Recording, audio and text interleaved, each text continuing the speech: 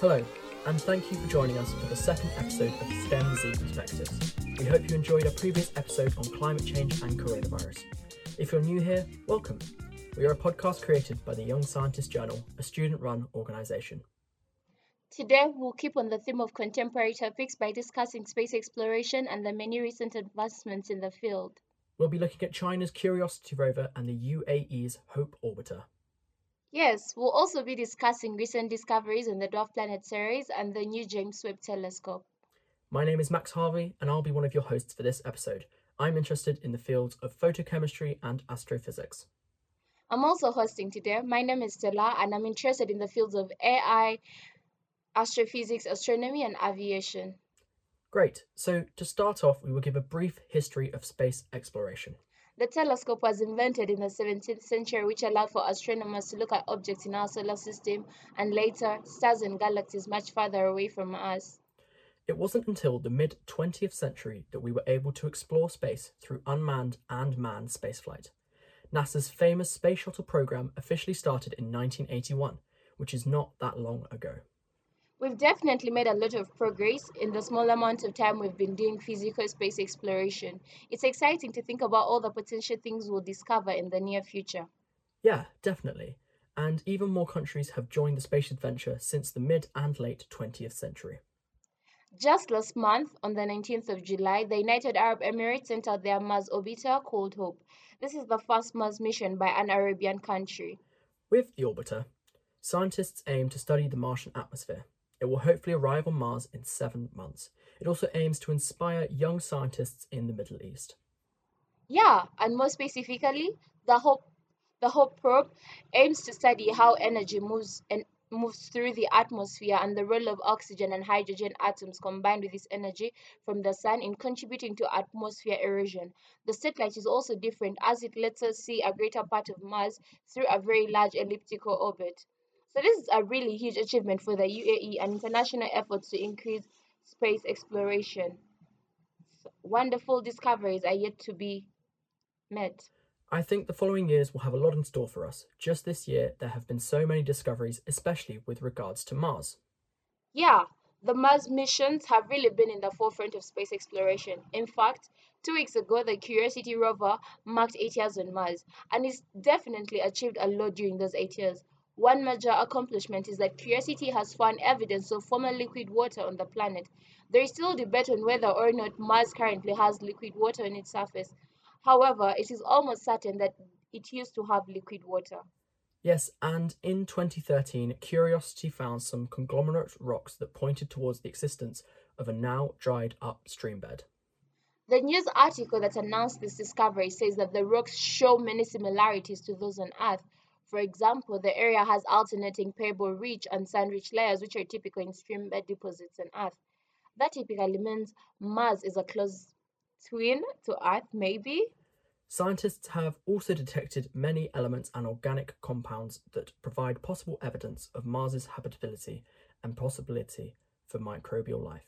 So, near the Gale crater, Curiosity's landing site, scientists identified sulfur, nitrogen, hydrogen, oxygen, phosphorus, and carbon.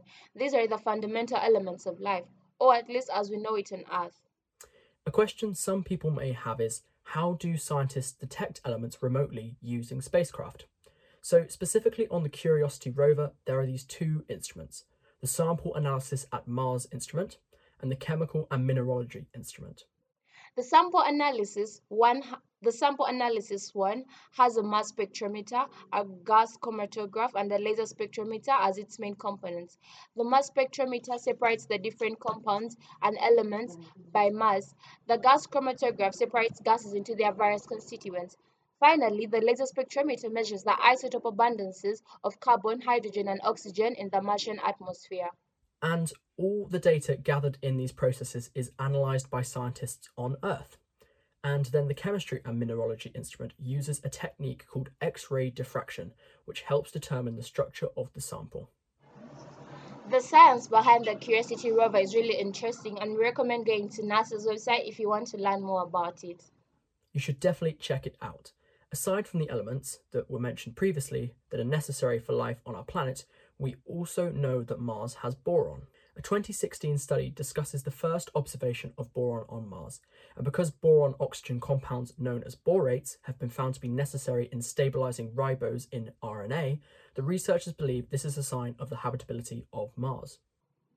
There are also some opinions on what this boron implies for the groundwater on Mars. Currently, scientists say that for boron to be able to form in mineral veins in the first place, the groundwater needed to be 0 to 60 degrees Celsius and of a neutral to alkaline pH.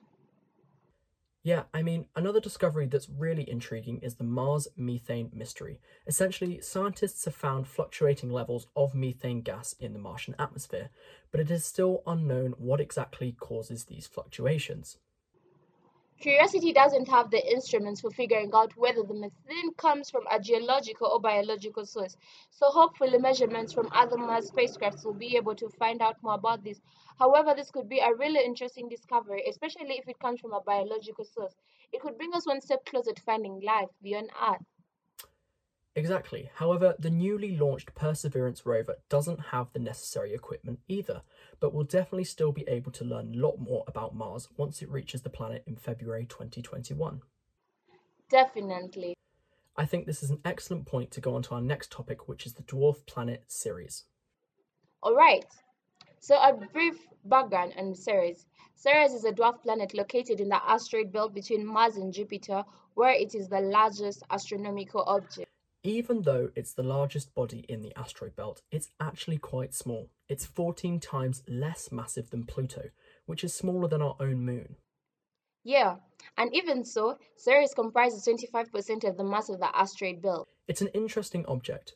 What's more interesting is that in terms of structure, Ceres is similar to the terrestrial planets, so Mercury, Venus, Earth, and Mars. Similar to these planets, its interior is layered, although in Ceres these layers aren't as clearly defined. One thing that sets Ceres apart from those four planets is that it has a low density.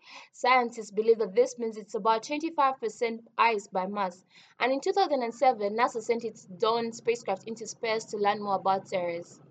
Well, actually, Ceres and an asteroid called Vesta. Yeah, one of the things Ceres is known for is these really bright regions on its surface, which are deposits of sodium carbonate that likely came from a liquid coming up to the surface and evaporating.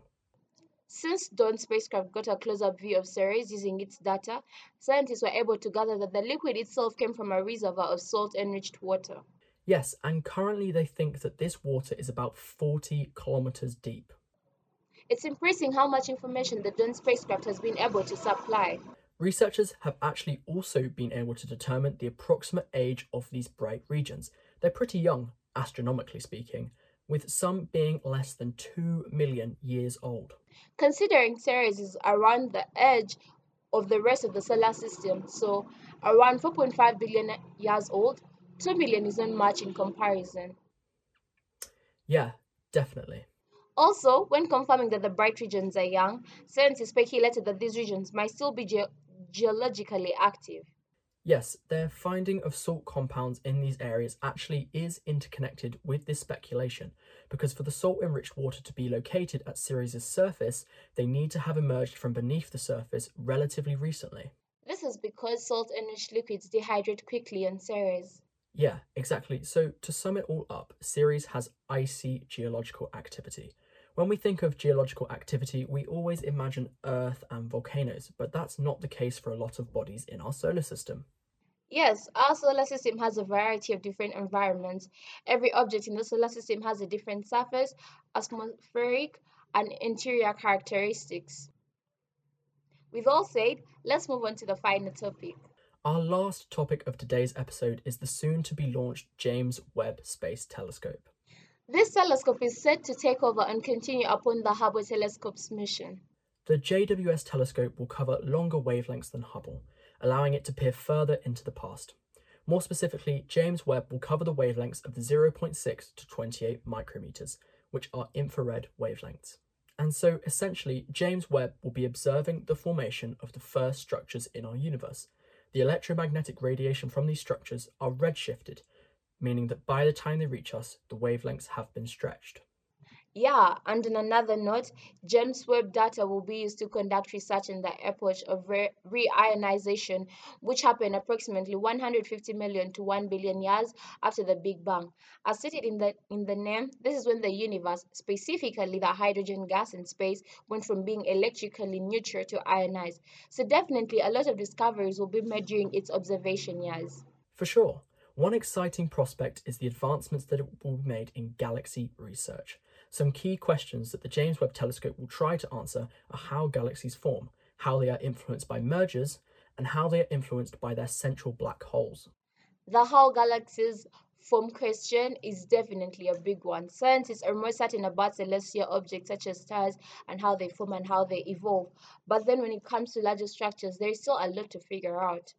On the opposite end of the astronomical spectrum, so the more small-scale astronomical objects, there are exoplanets, and James Webb will also be very useful in researching them. A lot of current research is focused on exoplanetary atmospheres and the question of habitability. For figuring out the elements in an exoplanet's atmosphere, a method astronomers use is called transit spectroscopy. The James Webb observes in the infrared, which is beneficial for that type of research. There are so many questions and research areas that the James Webb Telescope is equipped to study. It will launch next year, 2021, so hopefully many new things will be discovered soon and we can't wait.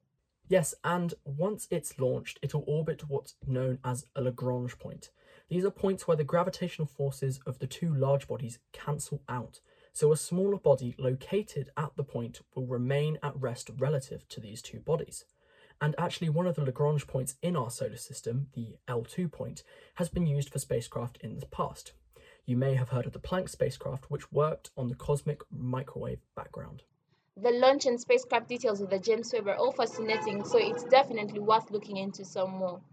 Yes, NASA has tons of information on their website, both on the James Webb and their other space missions. I think that brings our discussion today to an end. So, just an overview today, we talked about the future Mars missions such as the Perseverance rover and the UAE Hope orbiter, as well as what the Curiosity rover has found so far in the planet. Then we turned our conversation to the Dwarf Planet Ceres, located in the asteroid belt between Mars and Jupiter. It's been very much in the news lately due to the confirmation of salt water underneath its surface. And finally, we discussed the James Webb Space Telescope set to launch in 2021.